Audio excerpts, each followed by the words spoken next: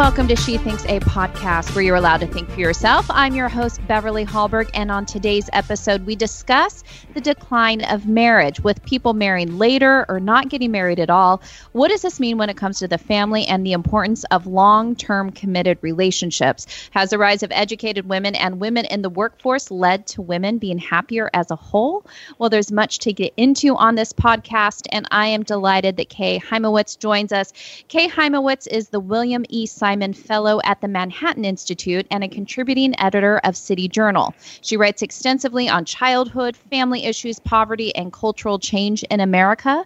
Hymowitz is the author of several books, the most recent being The New Brooklyn, What It Takes to Bring a City Back. She has written for numerous outlets, including the New York Times and the Washington Post, and is a frequent guest on numerous radio and TV programs. Kay, a pleasure to have you on She Thinks.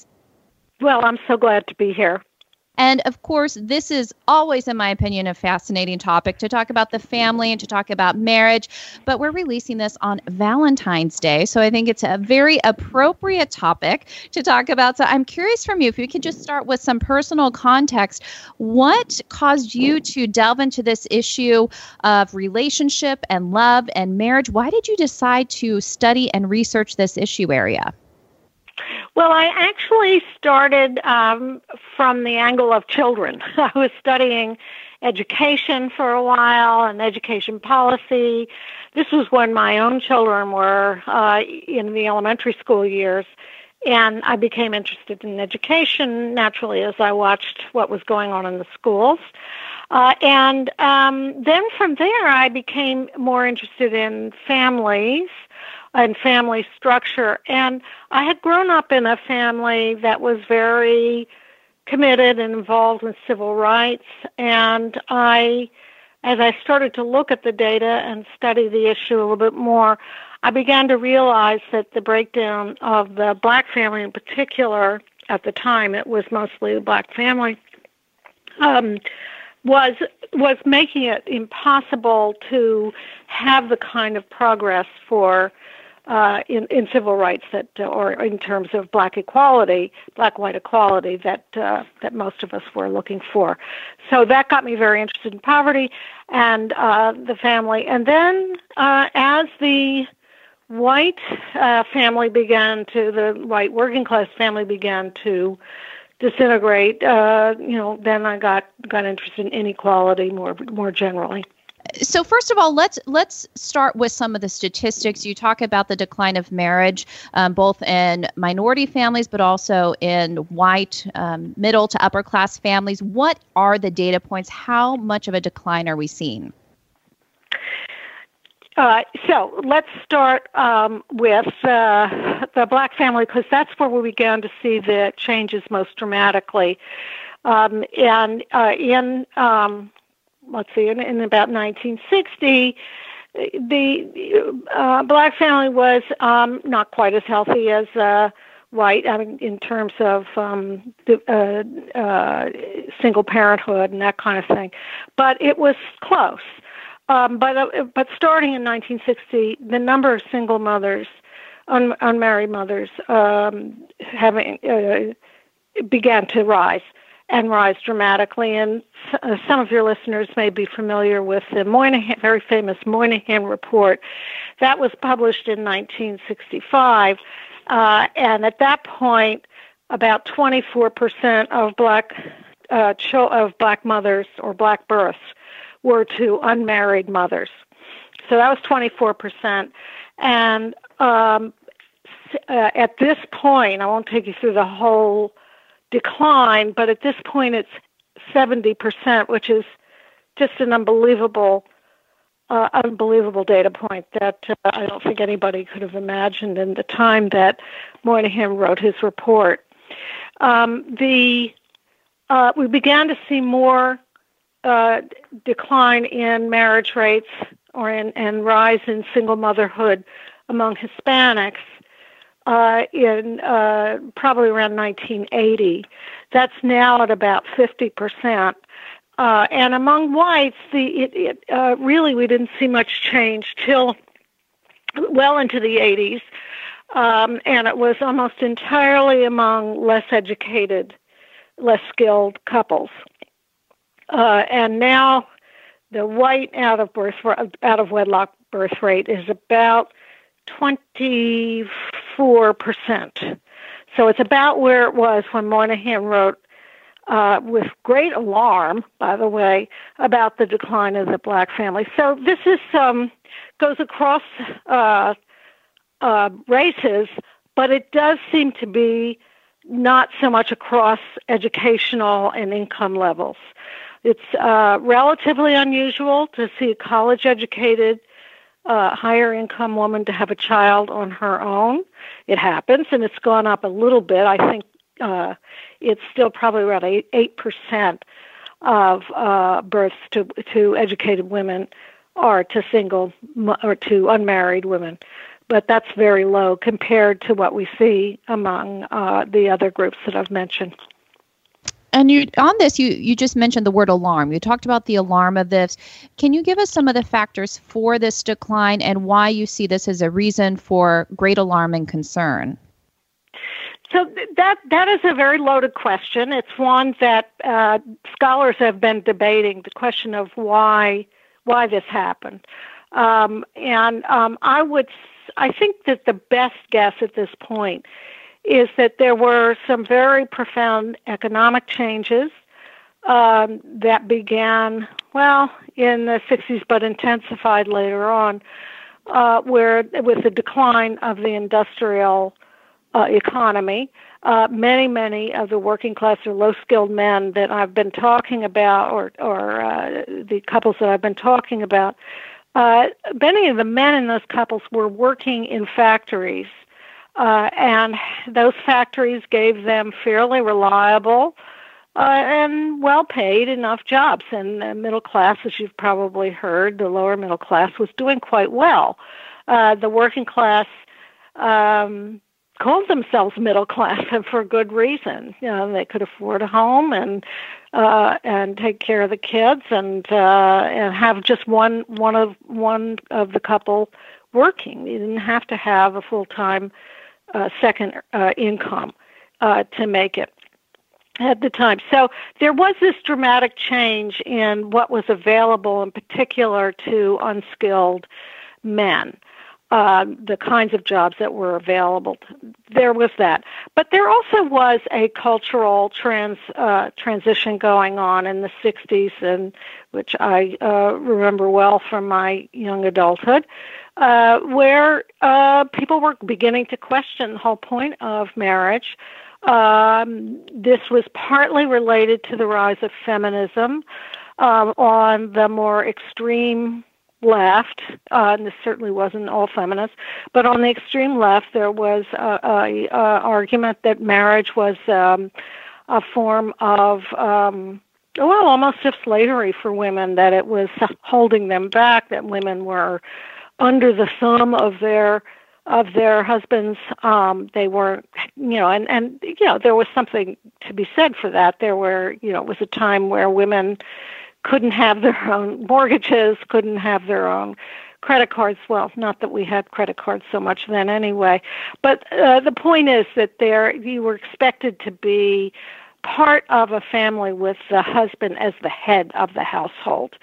And feminists rebelled against this. And I think even though even the majority of women did not call themselves feminists for most of that time, and I think even today, they still, I think, absorb that assumption that women should have a more independent livelihood and more independence in their identity as well. And that created just a lot more give a lot more, I want to use the word flexibility, but that sounds too not as neutral as I'd like it. Much more freedom that many people felt to leave a marriage if they wanted to, and even to have a child on their own. Although the numbers at that point of women who were doing that were quite small. So both those things were happening. There was a huge change in the economy, and also a large change in our assumptions about what marriage, what women's role in marriage should be, and what the marriage relationship ought to be as well. And that's a very important piece of this that I think we'll probably be coming back to in the course of our discussion.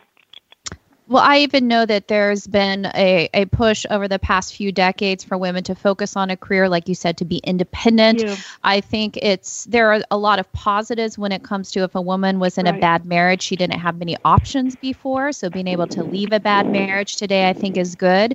But of course, it took on this mentality among, like you're saying, the feminist of the extreme left, that men were bad, that marriage was bad. And I wonder where that has left women today. I mean, when you see, in some ways, I think that there has been the pendulum swinging back a little bit. You even see celebrities staying in marriages, praising the idea of motherhood. So I feel like it's coming back a little bit. Do you think that the extreme feminist arm, took it too far, and therefore that's been negative towards women long term? Well, I think it's been, I agree with you, but I think it's not just negative towards women. I think it's been negative towards men as well. And more highly skilled, more highly educated men have adapted to the demands from women for changes, and some of those changes were, I think, necessary. But I think it's been much harder on lower skilled men to not only find those stable jobs that I talked about before, but to understand the new roles, because what's happened is that everything is under negotiation in marital relationships now, and in actually all male-female relationships. We used to have these scripts, and it was pretty clear what it meant to go on a date, what it meant to court somebody, what it meant to ask somebody to marry you, and what it meant to be married, and what the role of men were, and what the role of women was, and whatever the problems with those scripts, it made a certain amount of regularity and predictability in people's lives that for people who were not that flexible or didn't have the verbal skills to sort of rethink these things, they were not in a position really to adapt to these new ways. So I've been convinced that we've underestimated just how much the lack of clear roles and rules and norms in marriage has affected less educated women and men, and has made it much more difficult for them to create lasting bonds. And this also brings up the question of cohabitation, sex before marriage. How does that factor into people being able and being willing to commit? And do we find that the way that people interact through the technology that we have, and also less of a restraint and less of negative connotation with sex before marriage, has that actually been damaging to stable relationships? Yeah, well, that speaks to the same point that I was just making to a certain extent. I think for people dating now, it's so unclear what the rules are, what the expectations are. I think that some of the less egregious examples of that we've heard about during the Me Too movement, like the Aziz Ansari example, for instance, has a lot to do with a lack of clarity about what women expect, what man expects.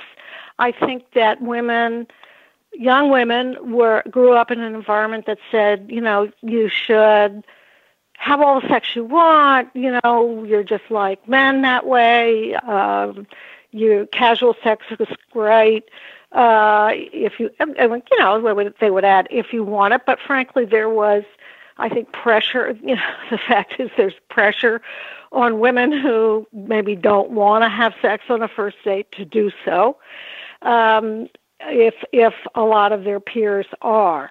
So I think a lot of the loss of that script created problems I mentioned before for lower income and less skilled people, but also for everybody who was dating and hoping to find a mate, because every time you meet somebody, you're trying to figure out what are their rules, what are they about, what is it they want. It's not clear anymore. So I think that does create a lot of uneasiness and a lot of unhappiness of a different sort maybe than my mother or my grandmother might have experienced in her marriage. But nevertheless, it's real and frustrating and difficult. And marriage itself, some would say, well, why does there need to be the actual certificate of marriage? So many people are committed and cohabitating and having children that way. I would say that's more of a European model. We see that in Europe very much. Mm-hmm. And that is something that we're seeing more with the upper class individuals, those who do have wealth, trying out living together first, doing it that way. What have you found in your research in the change of people making committed relationships with each other, but not having the marriage certificate attached to it? Okay, so I think that among educated couples, there is emerging a new script. I've seen this with my own daughters and their friends, where it is expected that you'll live together. But it's seen among many of them that, maybe most of them even, that living together is a step towards marriage. In other words, it's part of the script that's leading ultimately to marriage. For less educated couples, that's not the way it works. Living together is not a step towards. It's not a substitute for marriage. It's simply, well, I shouldn't say simply. It's complicated. It has to do with whether you can afford to live along, whether, if somebody's just lost an apartment, it's cheaper to live together.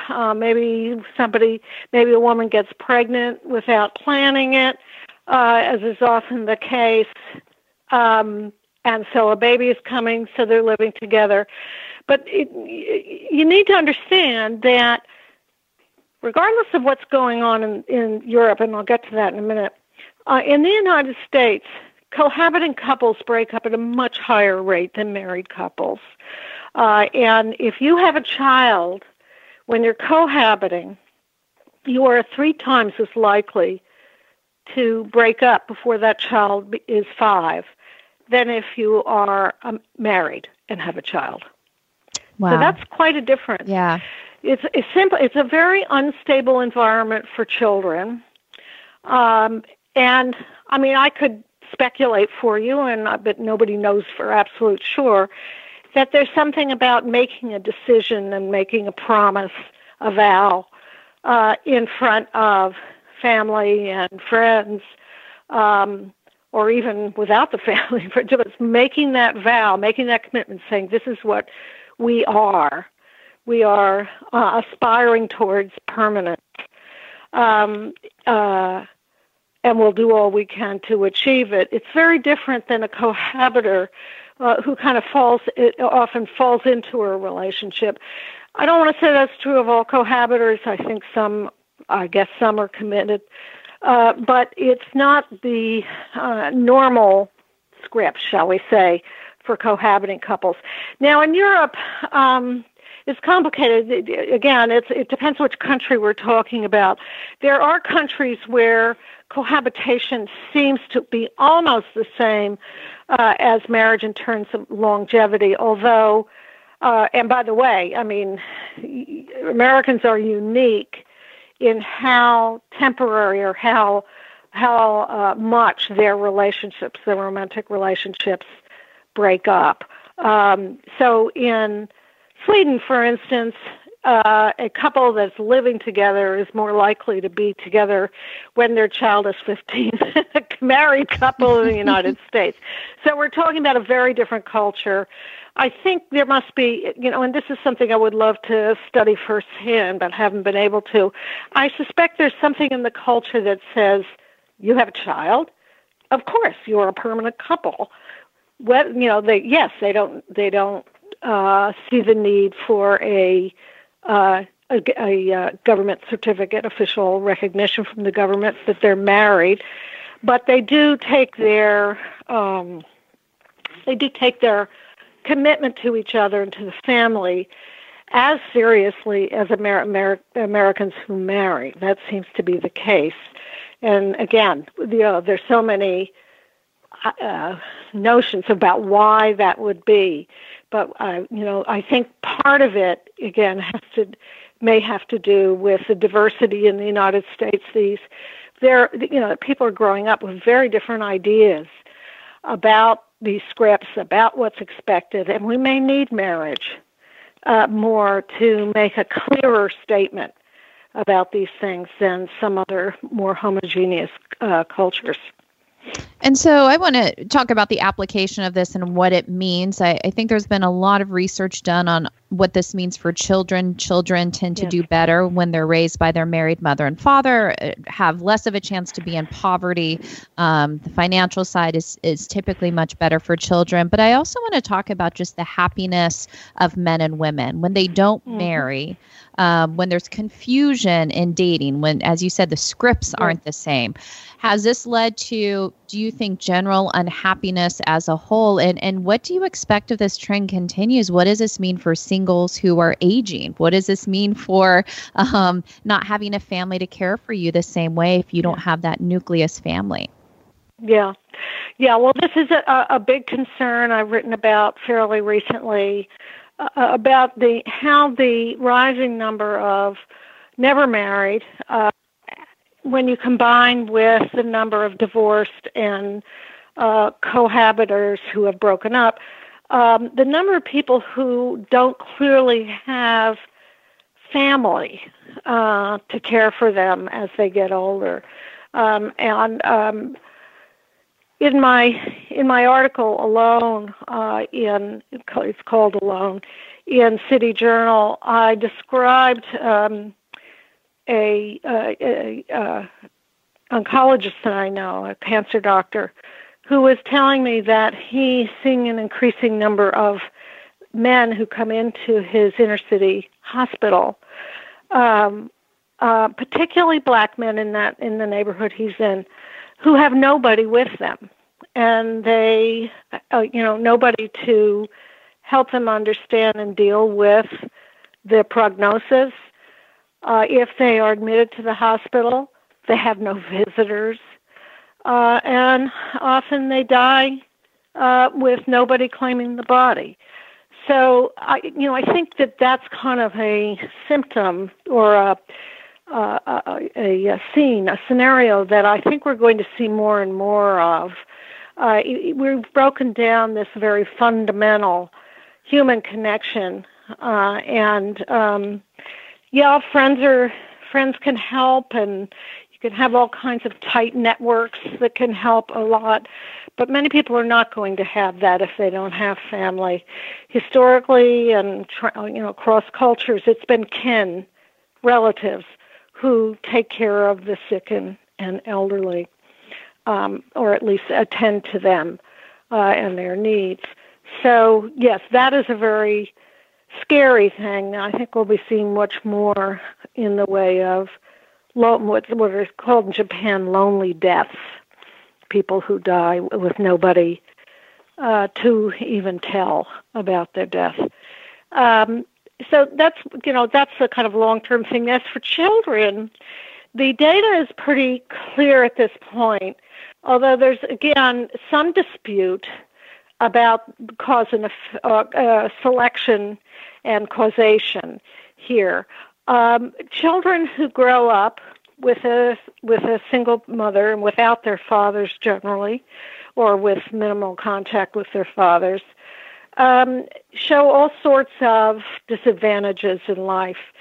They are more prone to health problems, to behavioral problems, to poor levels of achievement from school. They're less likely to go to college, and if they do go to college, they're less likely to graduate.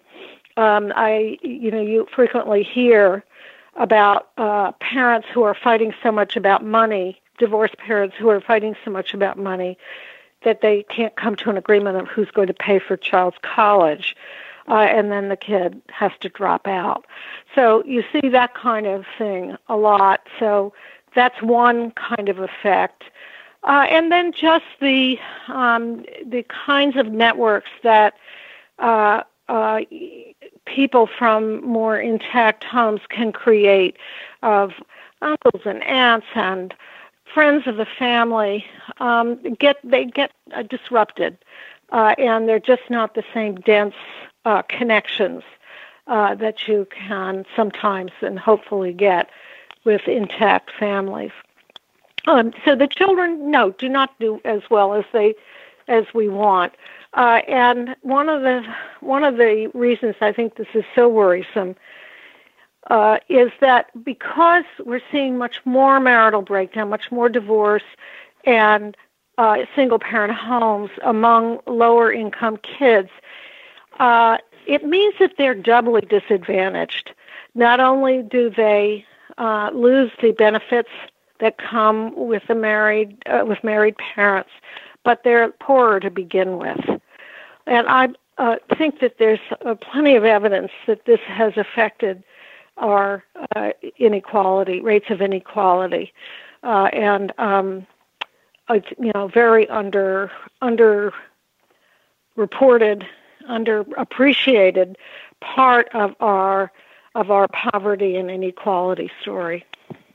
So then this is the final question I have for you then. So knowing this data and this research, which you brought out, of course, children can't make a decision for their parents on getting married.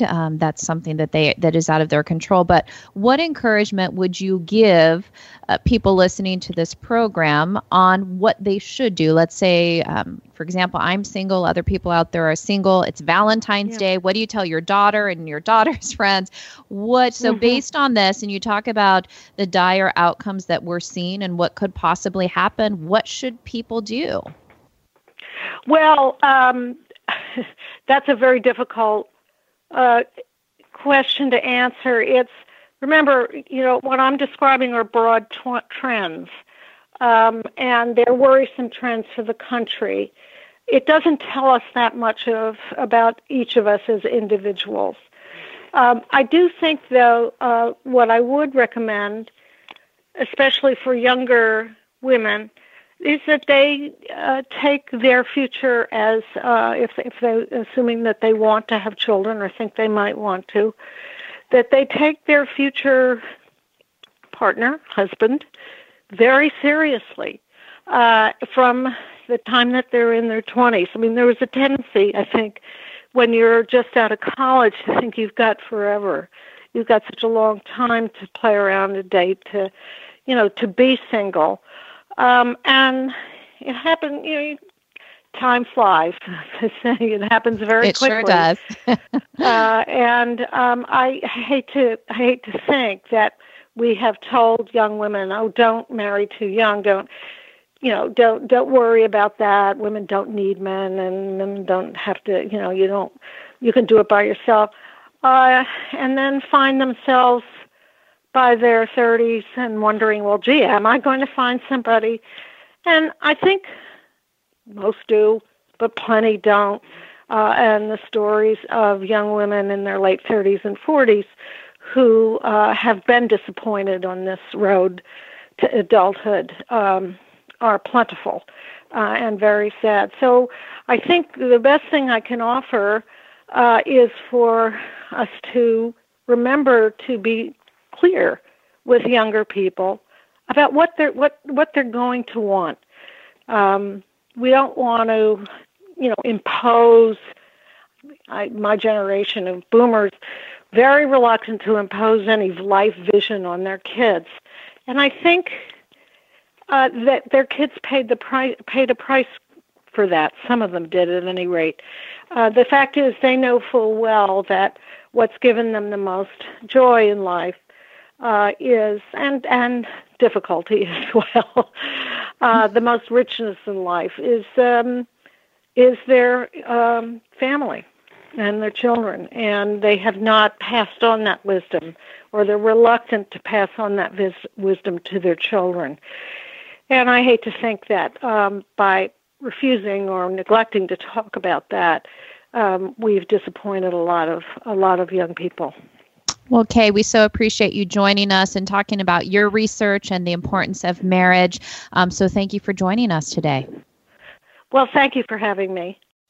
And thank you all for joining us today. Before you go, I did want to let you know of another great podcast you should subscribe to in addition to She Thinks. It's called Problematic Women, and it's hosted by Kelsey Boller and Lauren Evans, where they both sort through the news to bring stories and interviews that are of particular interest to conservative-leaning or problematic women. That is, women whose views and opinions are often excluded or mocked by those on the so-called feminist left. Every Thursday, hear them talk about everything from pop culture to policy and politics by searching for Problematic Women wherever you get your podcasts. Last, if you enjoyed this episode of She Thinks, do leave us a rating or a review on iTunes. It does help.